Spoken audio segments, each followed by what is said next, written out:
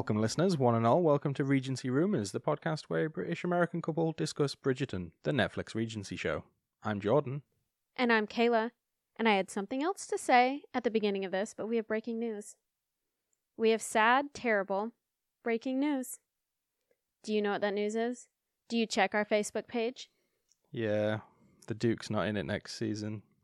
Sorry, wait, no, the Duke. Yeah. It's not Duke. So it's something that you say. Duke. It is Duke. It's not Duke, it's Duke. It's not Juke. It's the Duke. That would be like Joker, Juke. Nope, it's the Duke. It's the Duke. It's Anyways, not the Duke. It is the Duke. Oh my goodness. Anyways, Reggae no. Jean Page. He's not in it. Can I finish what I am saying? This is devastating for plenty of us. It isn't. In fact, I even saw my cousin post about this on Facebook. She said something about what's the point in watching it if the main man isn't there? And I'm like, well, he's not even in season 2, or at least he shouldn't be. Their story's over. Move on. Wow. You're not going to keep a lot of listeners around with your attitude. Do you want to say you're sorry? No. Say you're sorry. Lo siento. No, I'm going to be honest. Like, I feel like having read the books and everything, I get the point of the books, right? Every one of the books is a new love story. It's a new main character. And it makes sense that the show is based on that. I know that the show deviates a lot from the books so far, from the first book, and there's a lot of things that are added and characters that are added and stuff like that. But I think at the same time, you know, there's no point to continue on this happy marriage over and over and over again, really, in these next chapters where other love stories are going to be focused on. And I think that I'm okay with him kind of stepping away and it being Anthony's time. And after Anthony, hopefully it'll be Eloise. And after Eloise, you know, hopefully it'll be Colin or Penelope or, you know, one of the other characters we've not met yet. And that's what's important, is who's the main character and then the lives around them. Am I a bit disappointed that he's not going to be featured in some way, that he's not going to like come back and occasionally come around and say like, oh, here's what you should do, or because he's Anthony's friend, consult him on Anthony's new love life or something. Like, I could see he could come for a day of shooting to do something like that. So I'm personally surprised he's not decided to come back for like 1 or 2 days of shooting for something small like that. No, not at all. I'm not surprised, because he doesn't want to be typecast. He doesn't want to be stuck with this role forever. I'm presuming. Why else would he not take? Why would he not take it? Either they didn't give him enough money because they were like, well, no, you're not going to be in it that much. And he goes, well, it doesn't matter. I'm a huge draw for the fans, so give me more money. And they're like, no. So then he's like, bye. Or it's a case of, well, no, to be honest, I don't want to be this character forever, and I don't want that to be the only thing I'm known for, because I've now had my big break and people know who I am. So either he's gotten a job offer for something else and he's happy to go do that, or he really doesn't want to be stuck into this role forever. Also, by the way, I would just like to point out that you've gone completely off script, and I had notes about this way later down the line. So you completely... what? You put about Reggae John Page. Oh, well, we can talk about it again. You're putting the cart before the horse. It's because this is breaking news, and you do breaking news at the top of the hour. That's how that works, babe. What do they say in the corporate world? I've been seeing those TikToks. We can shelf this for now. We can circle back. Let's circle back. Oh, awful. Anyway. So let's go to episode 8 for now. We will come back to this breaking news. I just want to say that at episode 8, you would think that we were kind of turning a corner, that we were going to see some resolution, and we do at some point. But at the beginning of this, Daphne and the Duke are as far away from each other as possible. Marina is in dire straits, and Penelope looks like she's going to cry at any given moment. And Anthony and Sienna just can't seem to keep their hands off each other. And who is excited to recap this mess of an episode? Yippee. I'm going to be honest, I liked it more when there was this will they, won't they with Daphne and Simon. The kind of drama right now is stressing me out. I mean, the first 4 episodes are way more lighthearted than this. Yeah, so. For sure. I get that there's sexy scenes in here, but I just feel like the art of the chase is more powerful. plot wise. I don't know what it is with me, but I'm not someone who's in the camp of needing to know what happens with people after they get together in a romance. Like, I want to know if they're happy and that they never break up. The end. I'm not necessarily someone who cares to see Simon and Daphne's story after this. That's kind of what I was just saying before. Mm-hmm. Yep. Like, I would love for them to make a brief appearance and to show they're happy and raising kids. And like I said, the Duke to come and give some advice maybe, which he's not now. But what do you think? Well, I mean, so it is interesting because in fantasy and sci-fi, when the characters are in a romance, it's usually either way more long-term or it's a plot device to show how badly the main character has it. So usually because their significant other is killed off. So when you're reading books where there's a build-up and then, like, yay, they're together and done, like, that's the kind of thing that you typically enjoy. Like, I'm more used to stories that are like build-up, ooh, yay, happy, and then now devastatingly terrible consequence of being in love.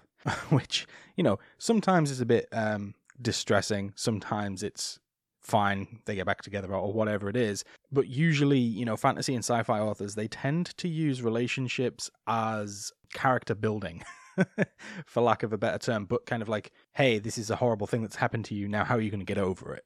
Yeah. Or the build-up is for like a very long time over a trilogy. I'm more into the trilogies and you're more into the one-offs. So it's interesting that you say that about Daphne and Simon because of the whole spoiler about season 2 thing that you posted in Facebook the other day and about Simon not returning. But we do know that Phoebe Dynevor is coming back. Yeah. So it's like now they're going to have to contrive a plot where Simon's off doing something and she's back in town. To be fair, I'm pretty sure they do that in the book anyways. They kind of have her come in. I'm not sure for who, but they have her come in one of the books and give somebody advice. I don't remember who it is, but yeah, no, but it's still it's going to be weird enough where like she'll come swanning in, giving advice. They're either going to completely ignore it, which would be weird, or they're going to be like, "Oh yeah, Simon's off doing Dukely things." But we are so happy. We're apart, but we're really happy. Yeah, because like they start off and they're like, "Yeah, we're never going to be apart." Yeah. Right? Now we're going to be apart. And now by episode 8, they're like, we don't even want to be in the same room together. And then, but then season 2 and onwards. Yeah. So, I mean, I think I prefer my stories where the characters get together and they stay together. The trend of fantasy authors having their main character partners killed off really hurts my heart. So it's...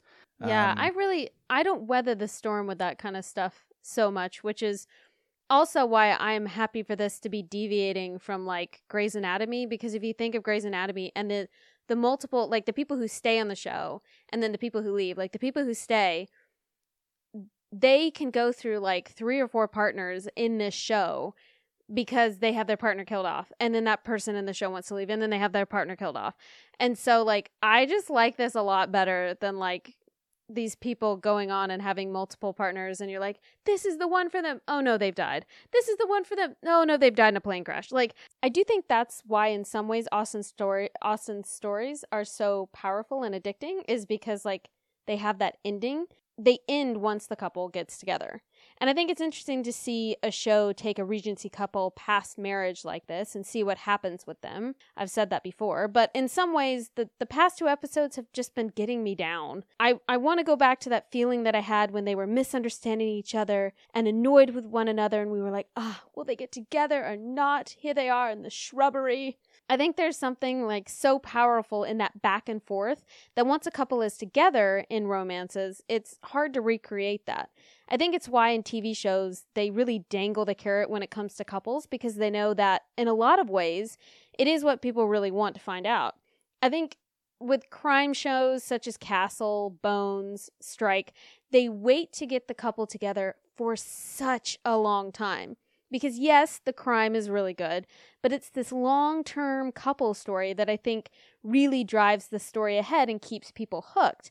So even in movies like Twilight or shows like Outlander, like the reason why Outlander can last so long is because they keep having a formula for this couple to not be together. Or they switch to other romances in the same world. Otherwise, us just watching a happy couple bang in castles in Scotland would just get boring after a while. It would. There needs to be some sort of conflict, and the most powerful one in my mind is when a couple hasn't gotten together yet, and there's all this tension and miscommunication and feelings under the surface. Ooh. So two people who have no idea if one person feels the same or not. Like, that's what's powerful to me. So for Bridgerton, I just couldn't keep going on and on with Daphne and Simon. I just want them to be happy and, you know, I guess Daphne come back occasionally and help with the other couples. Yeah, I mean, I get what you're saying. It is a powerful storytelling tool for TV makers because, like you said, it just brings people back to the TV set night after night. Obviously, we're getting a little bit away from the weekly get the numbers type thing, and it's more about how many people tune in over the course of a month or two to a show that's on Netflix or something. But I do have to say that I really don't like it when there's misunderstandings between characters, though, because it's so contrived every single time. It's usually done in a way that doesn't make sense in a real conversation. And I can't think of any examples, which is good one me, but I think it's so frustrating when it's like, wait, he meant this when he said that, or he did this thing because I overheard 2 seconds of a conversation and now I'm going to hate him forever. And it's like, it's so, like, in a real situation, if you misheard 5 to 10 seconds of a conversation where it sounds like the person that you're falling in love with has just said that they hate you, you would storm in there and go, excuse me, what did you just say? And you would sort it out there and then. Yeah. But characters don't do that because that would be boring. Especially in period dramas. There's one, and I want you to watch this one, so I won't tell you what it is. But there's one, it's a mini series. The guy sees the girl with another man, basically. And he spends like 4 episodes, and they have these like spats back and forth where he's like, I saw you with a man. And she's like, I'm not telling you anything, you know, back and forth. Like, it turns out it's her brother. She could have just said, it was my that's brother. so stupid. I hate that. I absolutely hate that. So there's this TikTok going around, and I think it's like, you know, what is the sexiest scene that you've seen on television or in movies? And it's literally that scene in the 2005 Pride and Prejudice where Darcy helps Elizabeth up into the carriage. Do you know which one I'm talking about at all? I do, yeah. Okay. And as he walks away, he flexes his hand as if touching her hand had this profound effect on him.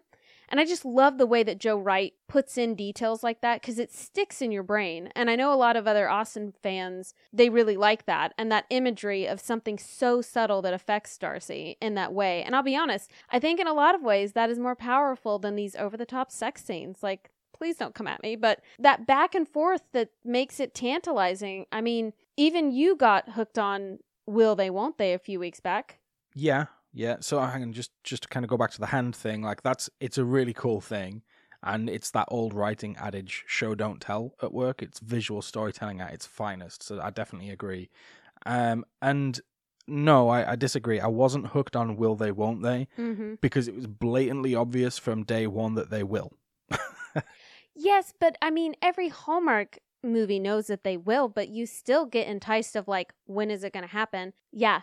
Don't even look at me that way. You were so attached to that book. I couldn't get your eyes off that book for 2 weeks. Book? Yeah, it was a book. The fantasy you were reading. That's what I was talking about. Oh, I'm sorry. I thought you were talking about Bridgerton. No, I was saying you were hooked on a Will They, Won't They a couple weeks back. And I meant the book that you were reading. That Victorian fantasy. I can't remember the name of it, but you were hooked on that. And I think a part of that was the couple getting together. Admit it. Admit it. I don't know. Please admit it. So listen.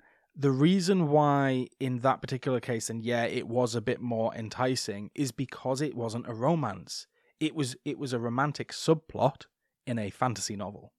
Fine, but you were hooked on knowing whether or not they got together. Admit it. I was pretty sure that they would, but you know. Admit it. Yeah, I'll admit it. Yes. But I think sometimes fantasy authors and sci-fi authors, like I was saying before, can be much more liberal in the resolutions that they give their romantic subplots. Sometimes they honestly go down in flames, and it's awful though. No, I know, but like, I mean, think of Game of Thrones. Yeah. Right? No, yeah, that's true. Something about the fantasy or the science fiction books where, and the only reason I keep saying that, by the way, is because that's what I'm reading. It's not. It probably happens in other genres, but I'm saying because the focus of the book isn't the relationship, it's much more enticing, and it's much more like, ooh, maybe they won't. Because in a romance, it's always like, well, they're going to. So you're saying it's not as predictable? Yeah. Okay. Yeah. I got you. Yeah, just sum up everything I said in a word. There you go. Do tell our listeners what the Victorian books that you were reading were, because they might be interested. It was a duology, 2 books, which was interesting, Spellbreaker and Spellmaker by Charlie L. N. Holmberg. But really interesting. They are Victorian fantasy, basically, set in an alternate history London where magic exists. I won't tell you much more. If you're interested in fantasy at all, check it out. But we'll put it in the show notes. Yeah, it's 1885 and slightly onwards that it's. So it's a bit later than Bridgerton, but it's not often that our worlds collide. So I'm going to read that as well, I think, because you liked it and I love the Victorian period, and there's a lot of people that read Regency stuff that also like Victorian fiction. So yeah. It's good suggestion. So anyways, my point is that Bridgerton has been awesome, and it's been cool to see Daphne and Simon married. But now that they are, we're not seeing this passionate, silent tension back and forth. And we're just seeing 2 boring married people in a tiff. Are you saying that married people are boring? Are we boring?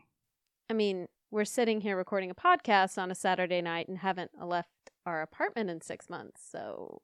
There's a pandemic. Be honest, if there was a pandemic, would we be somewhere else on a Saturday night by 11 o'clock?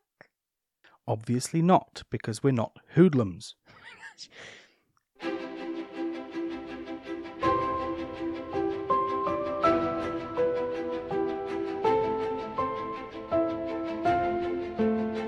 This is episode 8, After the Rain, the last episode of Bridgerton Season 1. Thank you to all our listeners who have joined in our journey of Regency rumors.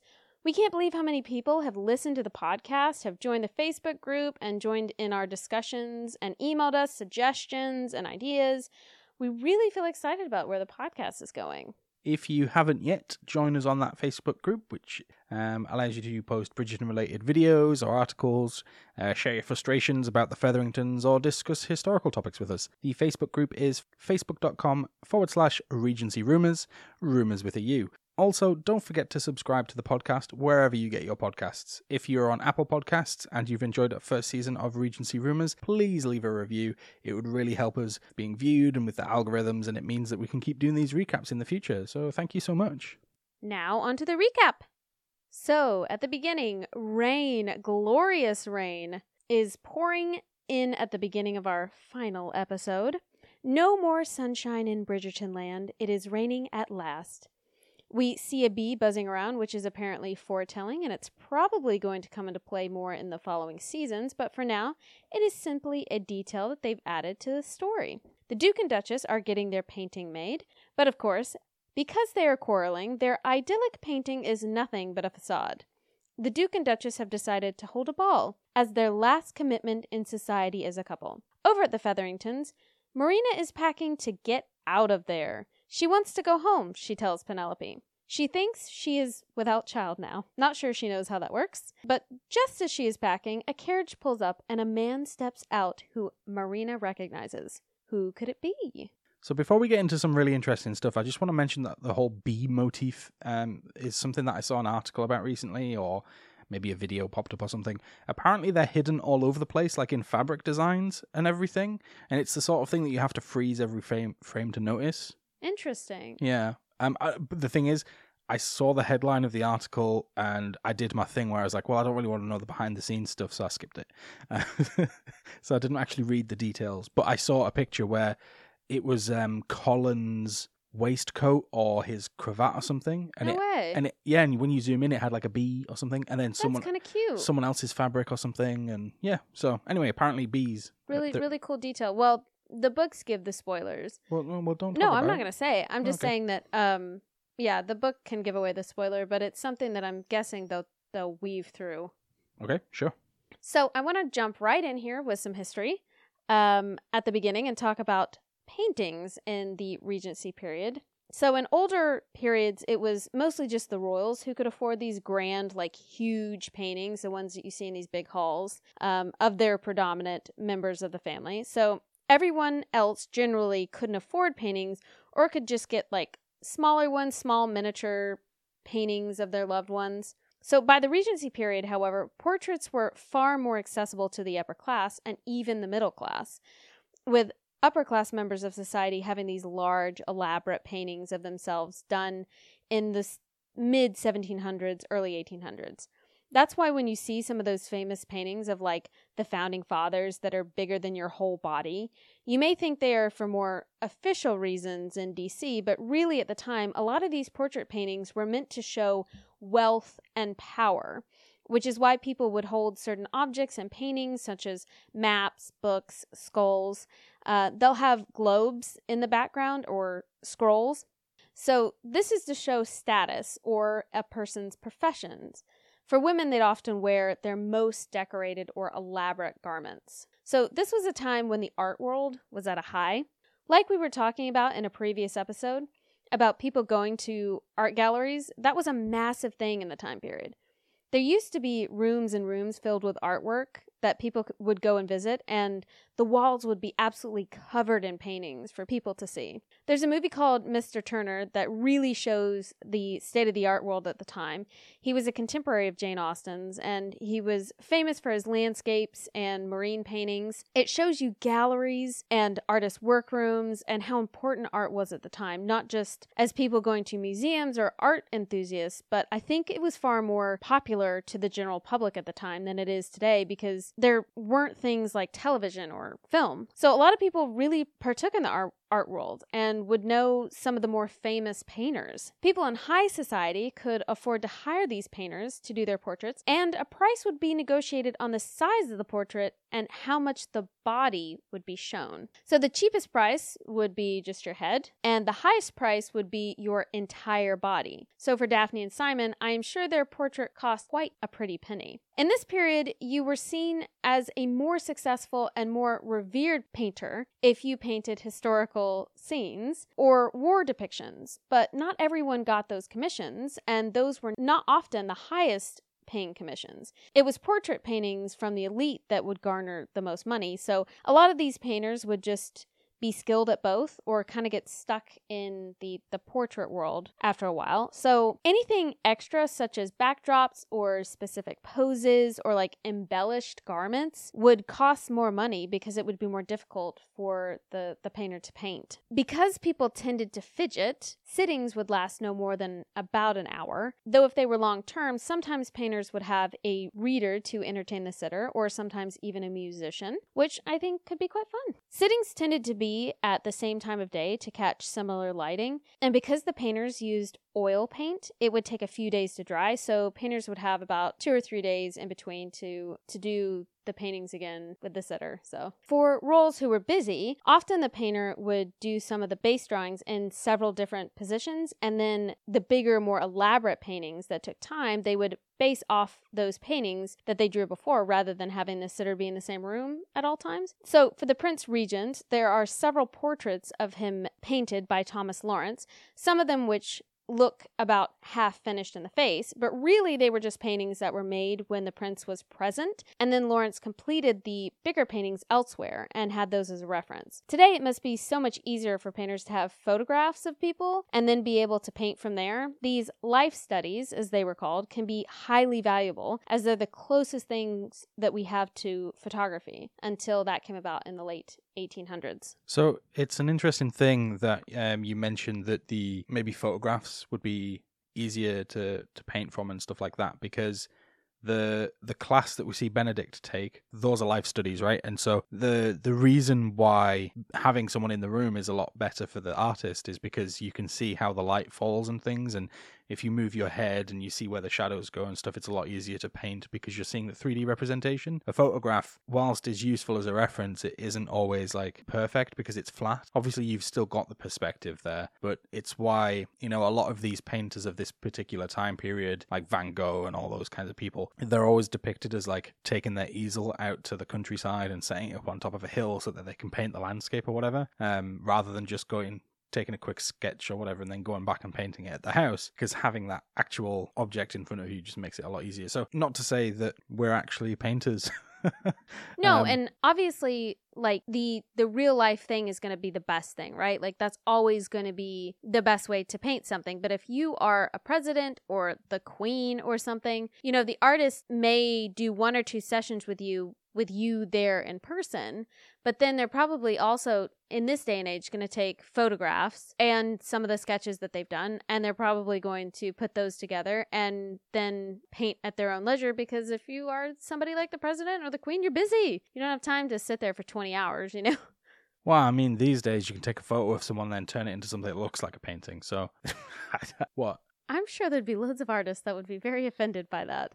I mean, like, big, huge canvases of official paintings of, like, the royal family and stuff. Do they still do those? I'm sure they do. I'm sure they're just photographs now. I am moving on.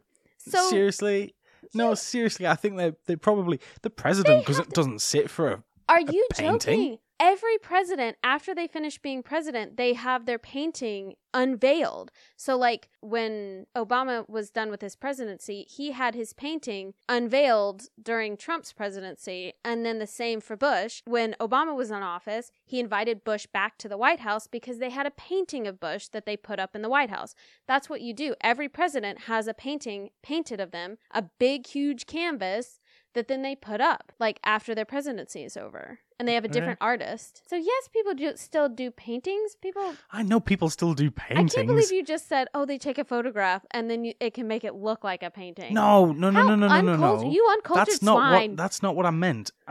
I'm saying that for, like, the official portraits of people, like, you're going to take a photograph rather than sit for a painting for hours if you're that busy. Of course, that was my point from the beginning. So why did you have to go off on this tangent? Because that's where it's gone. Anyways, so for landed families such as the Duke and Duchess of Hastings, there would normally be one big painting, which would have been done from life, and then the 2 of them sitting there. And then a lot of the times there would be variations of that done. So they would have had one big painting that would sit in the house in Cliveden, and then there would be one at their London residence, and then there might be a few others that are commissioned that would be sent to family and friends to remember them by, because obviously, you know, they didn't have social media and all the photographs that we take of ourselves today on our phones, and so you would want to make duplicates of a painting to be able to send to your family so that they can have them, you know, up in their house to be like, oh, I miss you. You Look at her painting. Copy and paste it, right? I am over you today. So the most expensive one would be the one drawn when they were there for the sitting, while the other ones would often be done by an artist's apprentice or assistant and would be valued at a much lower price. So it is interesting that while Daphne and Simon are clearly at odds with one another, they are still keen to establish themselves within society, having a large portrait painted of the 2 of them by what I assume was a master artist. It is clear that while their marriage could be in all sorts of disarray, it is still important that they are seen among the elite as having wealth and power as a unified unit. Nice. So, though I hate posing for photographs, I'm sure that doing it for hours with a painting sitting is even worse. So no, thank you. Good. You can just have your photograph and go on Adobe and make it into a painting. I don't think it's that simple, but I'm saying that people have been doing really amazing stuff with, like, even AI and things lately about auto generating different types of artwork and stuff. It's genuinely fascinating, the types of stuff that people are doing. I'm just pulling your chain, but I just think it's funny that I was talking about, like,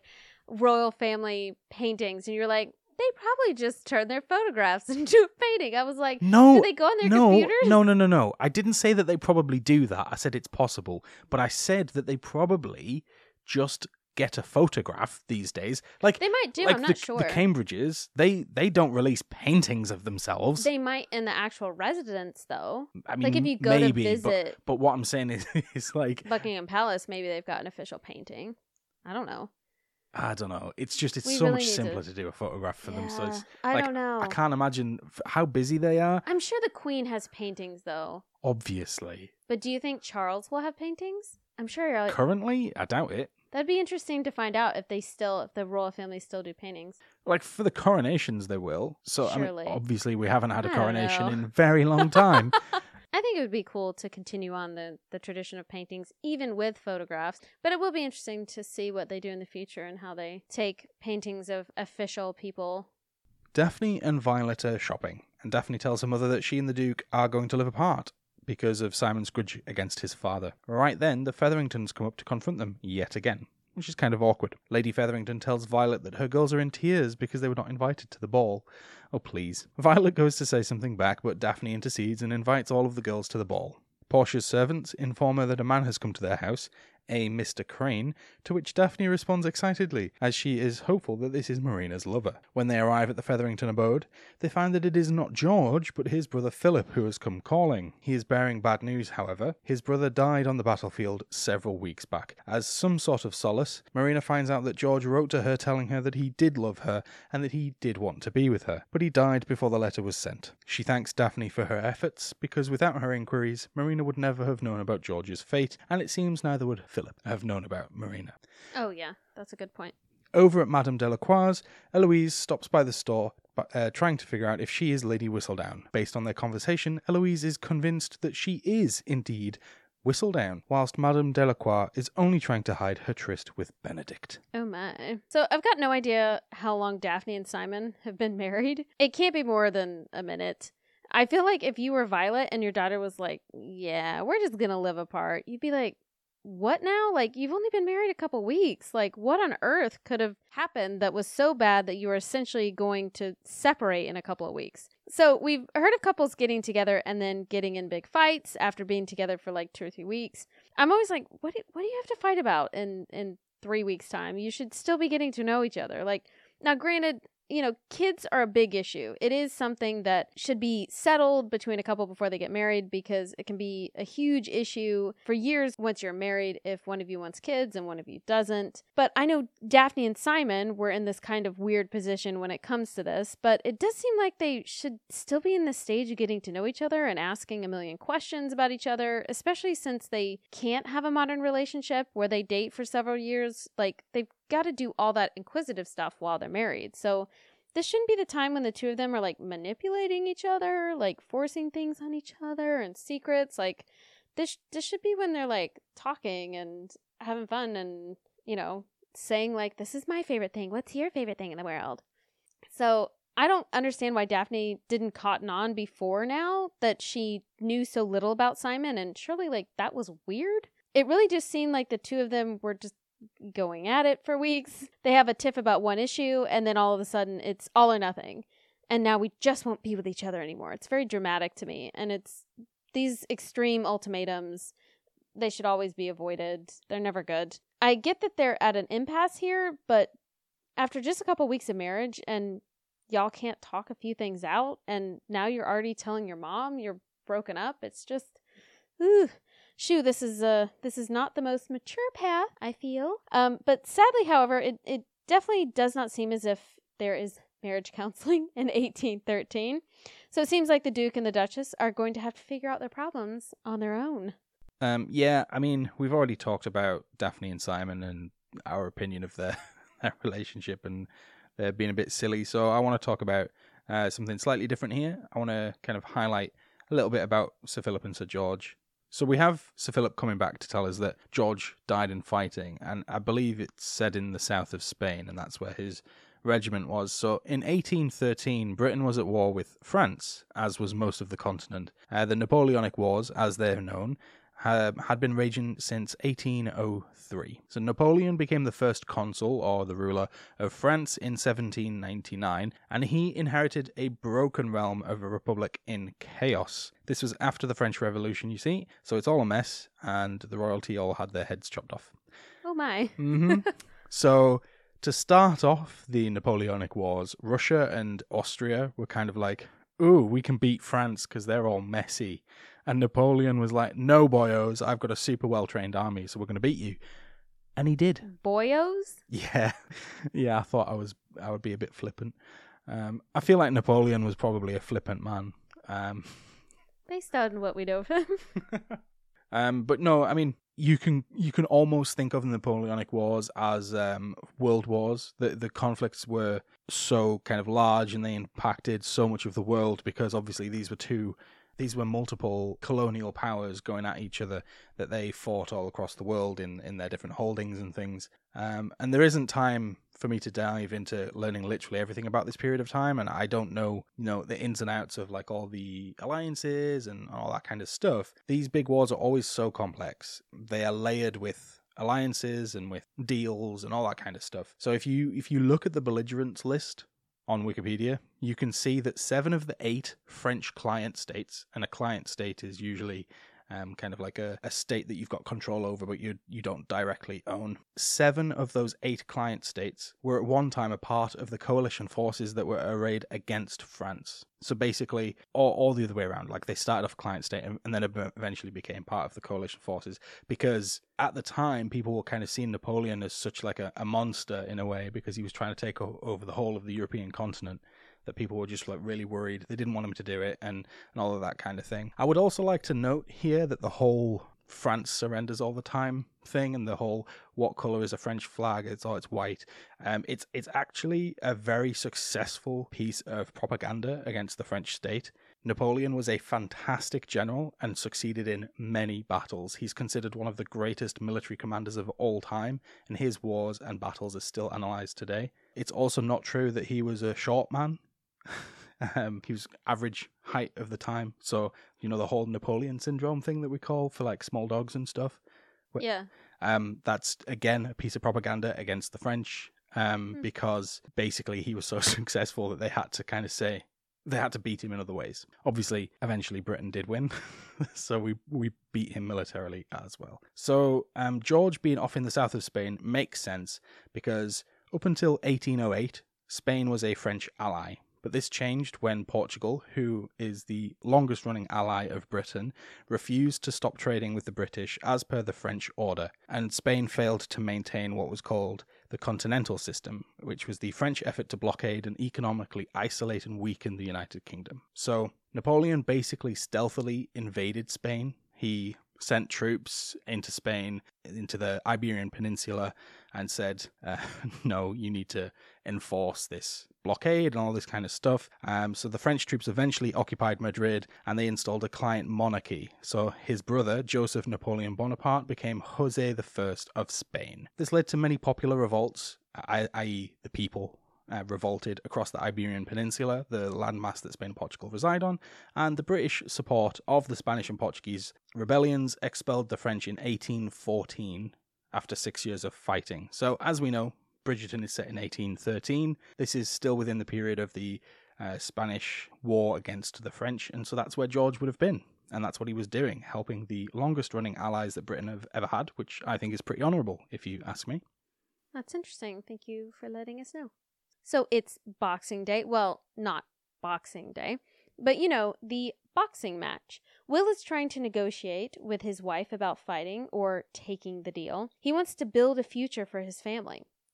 Lord Featherington talks to some bad, scary men and puts all of his money and the deed to his house on a bet against Will, which means Will has to throw the match. This seems like a really smart idea. So at the Featheringtons, Philip is still hanging around and wants to ask Marina to marry him. He says that he should be doing his duty by marrying Marina. Marina refuses because she does not know him and does not love him. Philip says that George would have wanted Marina to be looked after. She still refuses and asks him to leave. Marina thinks because she is no longer pregnant that she doesn't have to go along with any more schemes. Back at the boxing ring, Will is fighting hard, while Anthony and Sienna, who have spotted one another at this match, are busy doing other things hard. It doesn't take long for Will to give in easily, however, and forfeit the match by falling over. We aren't convinced, and I don't think some of the crowd are either. I think we can see in Simon's eyes that he knows what his friend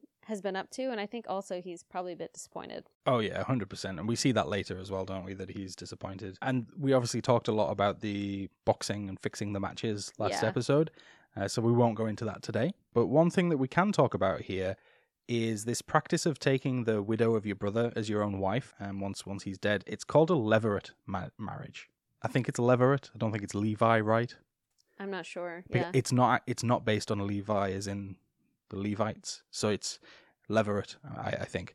So a pretty important custom in some cultures throughout history, in fact, most cultures throughout history, patriarchal ones in particular. It was an important method to protect women in societies where they had very few, if any, legal protections without a husband. In Islam, levirate marriages are not forbidden, but they are to be treated as an ordinary marriage and must have the woman's consent. In Judaism, a form of levirate marriage called yibum was practiced based on Deuteronomy 25 verses 5 to 10. Which states that the brother of a man who died childless is permitted and encouraged to take up the wife of his brother, and the firstborn child shall bear the name of the deceased brother, so that his name may live on in Israel. However, if either party wished to refuse yibum, they were both required to go through a ceremony known as haliza, involving the symbolic act of renunciation of their right to perform this marriage. Jewish law has seen a gradual decline of yibum in favor of halaza, to the point where most contemporary Jewish communities, and in Israel by mandate of the chief rabbinate, yibum is prohibited. It's worth noting that the Deuteronomy verse speaks of halaza disfavorably, mentioning that the woman would spit at the man if he were to refuse yibum, and to remove his shoe. Interesting. Yeah, and it specifically states that the man will be known as having had his shoe removed. I'm not really sure what the significance of that is, but... I'm not sure either. Henry VIII married his brother's widow. Who didn't he marry, though? Because his elder brother, Arthur, the Prince of Wales, at the time, obviously, was married to his first wife, Catherine of Aragon, for 6 months before his death. Catherine, whose name is commonly spelt with a C, despite the fact that she spelled and signed it with a K, maintained that her marriage to Arthur was not consummated in those 6 months. So Henry VII was adamant that he wanted an alliance between England and Spain, and so he obtained a papal dispensation to allow Catherine and Henry, who went on to become the 8th, to marry. They didn't marry until Henry came to the throne in 1509, so Henry VIII, obviously. Sorry, lots of Henrys. He later sought an annulment for that marriage from the Pope, citing Leviticus 20:21. If a man shall take his brother's wife, it is an impurity. He hath uncovered his brother's nakedness. They shall be childless. Which is ironic, considering that Catherine didn't really give Henry the children that he wanted. She did give him a daughter, though. Yes. So he wasn't childless. He wasn't childless, but like in his mind, probably, because it wasn't a son. But she had quite a few miscarriages and things, very, very sad. Quite a lot of issues there. However, Henry VIII was refused, and thus the Church of England was born. So that's an example of somebody marrying their brother's wife that really had catastrophic... Only because of Henry being a bit of a cad. Yeah. Although, apparently, as I was researching this, contemporaries of Henry VIII said that he was very loving to his wives until he no longer loved them, and then he just completely cut them out of his life. Quite literally. Isn't that a thing of like narcissistic tendencies though? It's like love bombing, that love bombing thing, and then all of a sudden like, I don't want you anymore. I think that's, as far as I know, that's kind of a thing. So I mean, for people who are narcissists or sociopaths, maybe, I'm not sure. Yeah, I mean, Henry VIII had a huge impact on British history, law, all sorts. So, I mean, yeah, if anybody is going to be like a narcissist or like slightly like an egotist and that kind of thing, it was probably him. I mean, I guess at least he respected his first wife enough not to behead her. So there's that. Yeah. Yeah. So levirate marriages can be seen in many cultures around the world. For example, the Japanese had a custom of levirate marriage called Aniyome ni Nasu, apologies for the pronunciation there, during the Meiji period, which is 1868 to 1912. Somalia, Cameroon, Nigeria, Kenya, and South Sudan all practiced levirate marriages and potentially still do. Scythia, Indonesia, the Kurds, and Goguryeo, which is a Korean kingdom, all had forms of levirate marriages as well. So this is something known the world over, and these are only a few examples. I didn't write them all down. I think nowadays we see it as, or we can see it as kind of a strange thing or kind of like a taboo thing. But I know in some cultures that it's still done in some communities. And especially during this time period, it would have kind of been seen as a woman being taken care of by the man she was, like her already family, basically. Yeah. I mean, with Marina, it's a bit different because she wasn't married to him, but I think like it's that thing of like she was going to be having his child, and so, you know, it was kind of keeping her within the fold of the family type thing. Yeah. I mean, it's in some ways you can think of it as a purely patriarchal thing, though, where Philip is doing it because his brother's child is there, and it potentially is a boy who's going to inherit, and blah blah blah blah. Yeah. So it's not necessarily a super good thing for the women. But then again, either she's going to be single and not even widowed with a child, or she can marry him, and I don't know. So it's... I mean, I guess in some ways he could also not extend his charity at all and just be like, well, this is a illegitimate child. It's not my problem. And you and that child can just go off on the streets for all I care, and I'll get a proper wife and I'll become, Yeah. the head of this estate or whatever that he has.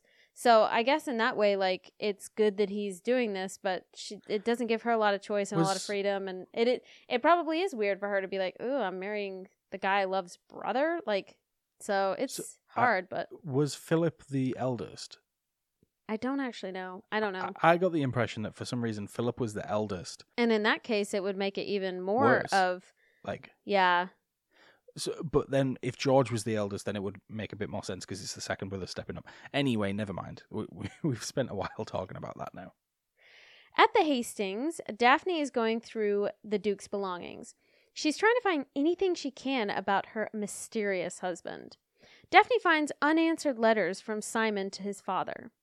Lady Danbury walks in, and Daphne confronts her about it. She has no idea that Simon had a speech impediment because he never told her. The letters were to keep his father informed on his progress, but he never answered back. We're switching back and forth here a lot this last episode. We're back in the boxing arena again.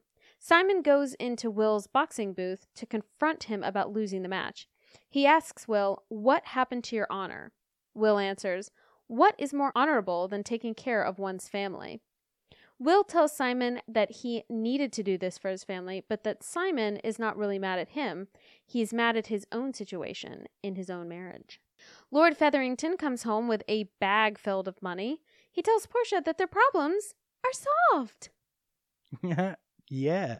So you kind of touched on this a little bit earlier. One of the things that is annoying in period dramas is these people that are so close together are reluctant to talk. I hate it. Yeah. So like in the 2005 version of Pride and Prejudice, where Lizzie doesn't tell pretty much anyone of her relationship with Mr. Darcy and all the things that has happened.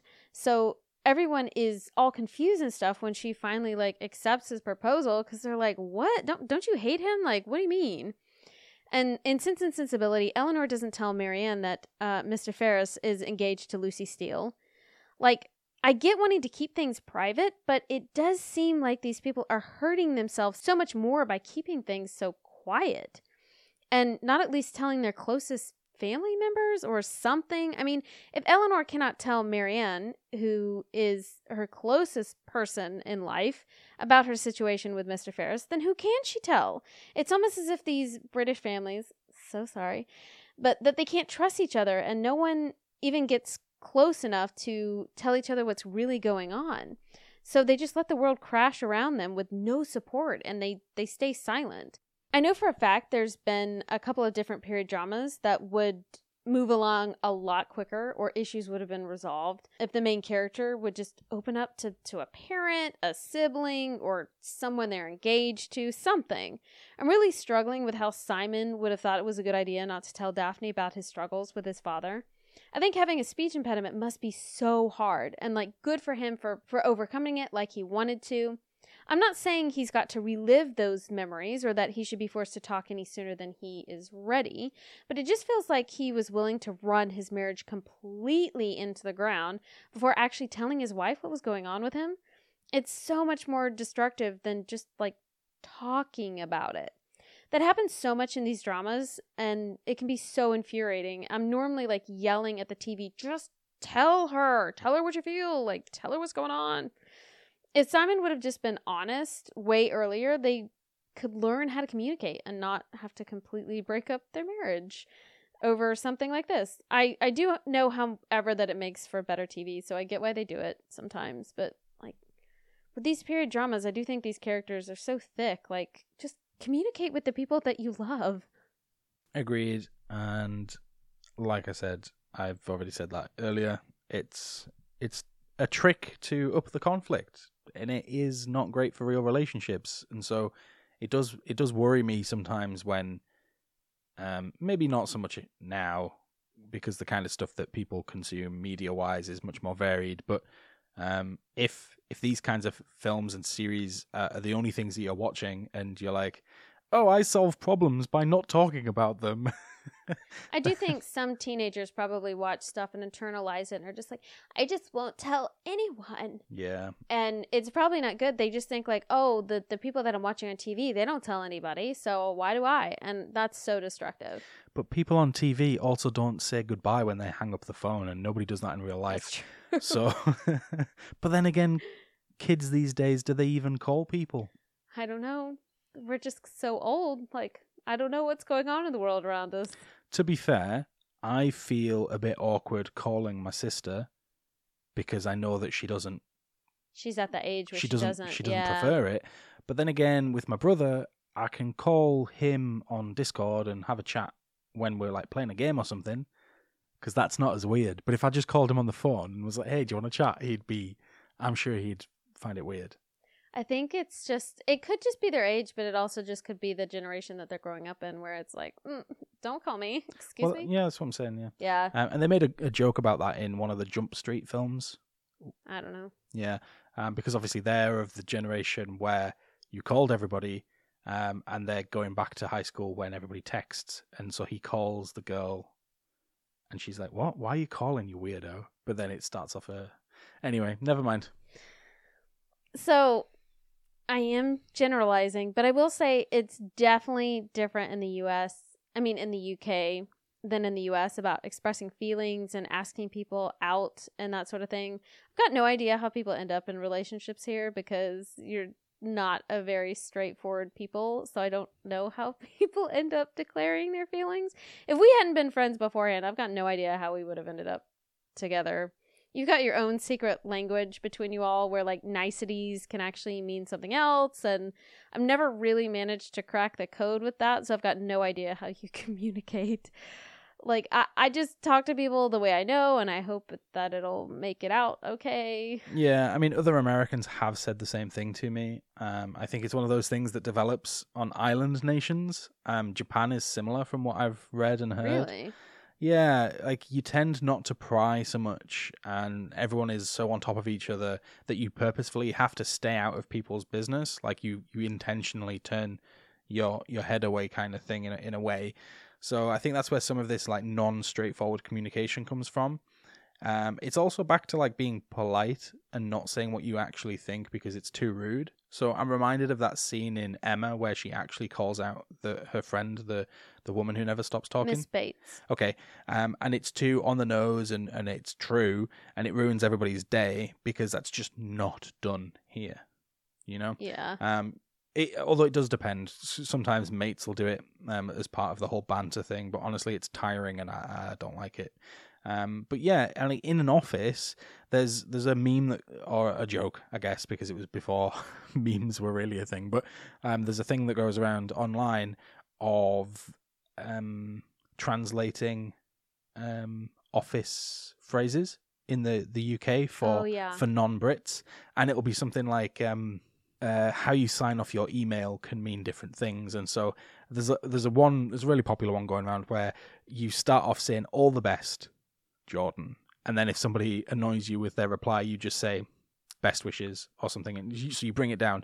And then if they really annoy you, you just say best, and things like that. And it's like I can't think of another example. Per my last email. Yes, that's a perfect example. Per my last email is, I know that you didn't read it, so I'm telling you this so that you look like an idiot.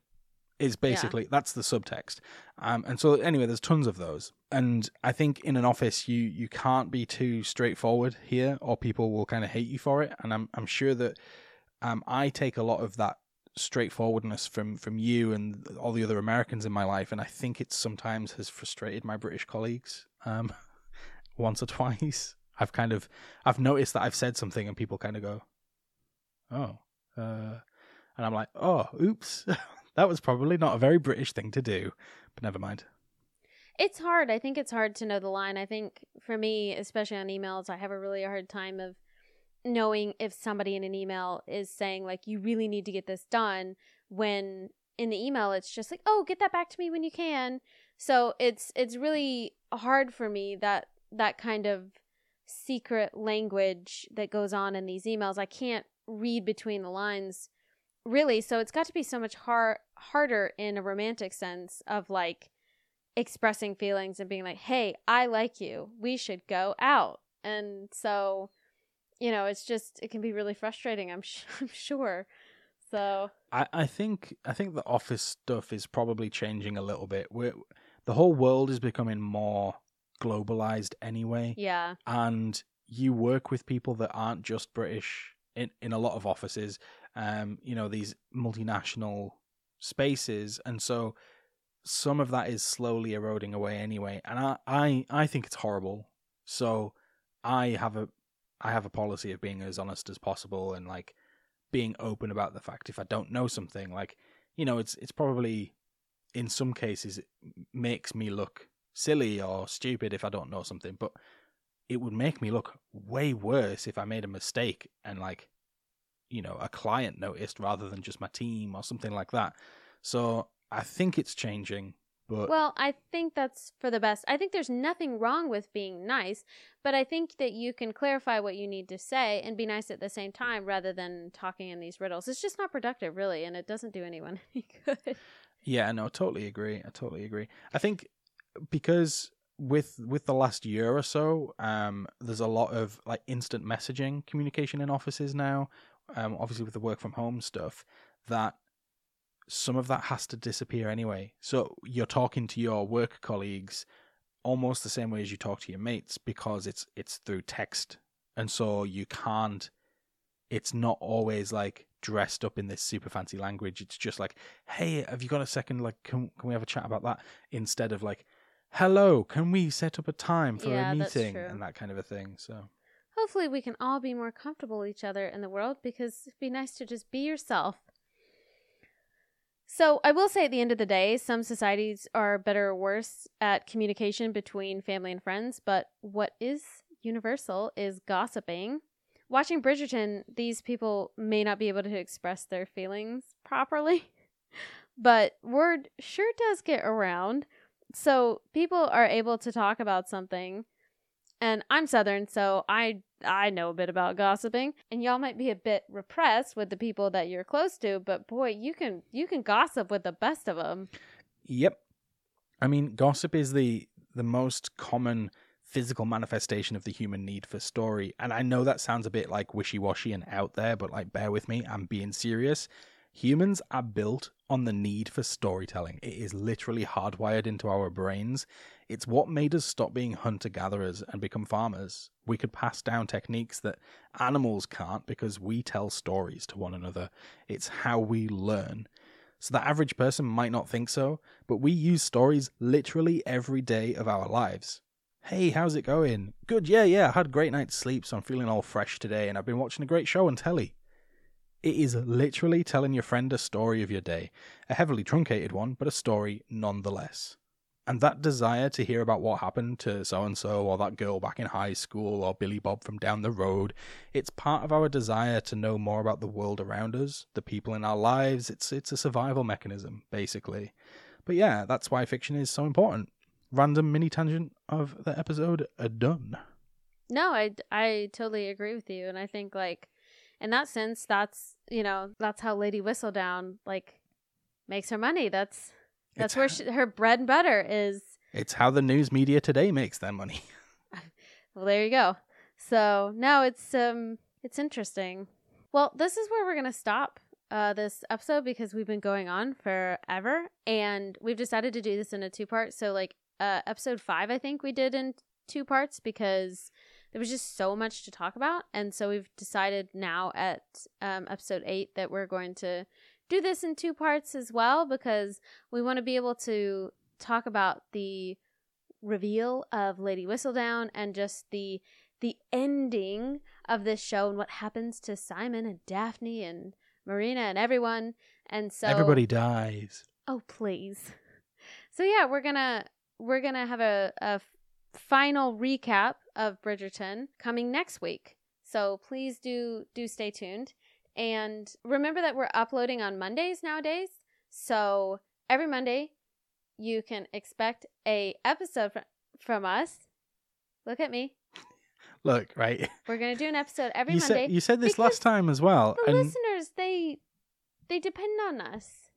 They deserve regularity. Yes. I agree. However, they don't know when we record and when we put it out.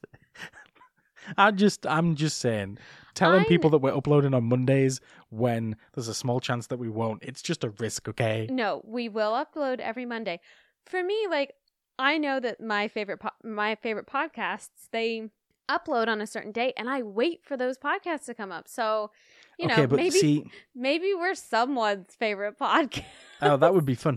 No, but I think the really interesting thing about what you've just said, though, is that I don't have any podcasts where I'm up to date and I'm waiting for their release.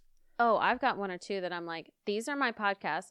I listen every week and I'm waiting for that new episode to come up. So, yeah, you know, I mean, I want to give that to our listeners. If you love us that much, I don't know. I totally get it. But I think it's just funny because with podcasts, I'm the kind of person that I found like a bunch of podcasts that have been going for like a year or so. And so I've got a year or so worth of backlog to get through first. So I don't care what days that they bring them out because I'm not listening to the recent releases. Although with TV, I guess, and some of the web serials that I read, those are released on certain days. So yeah, I get it. So anyways, you're going to hear from us on Mondays. Next week, we'll be talking more about what's coming up now that we're finished recapping season 1. Oh, we will be. Sort of. Talking about the future is kind of weird like this. Thank you, dear listener, and until next time, goodbye. Bye-bye.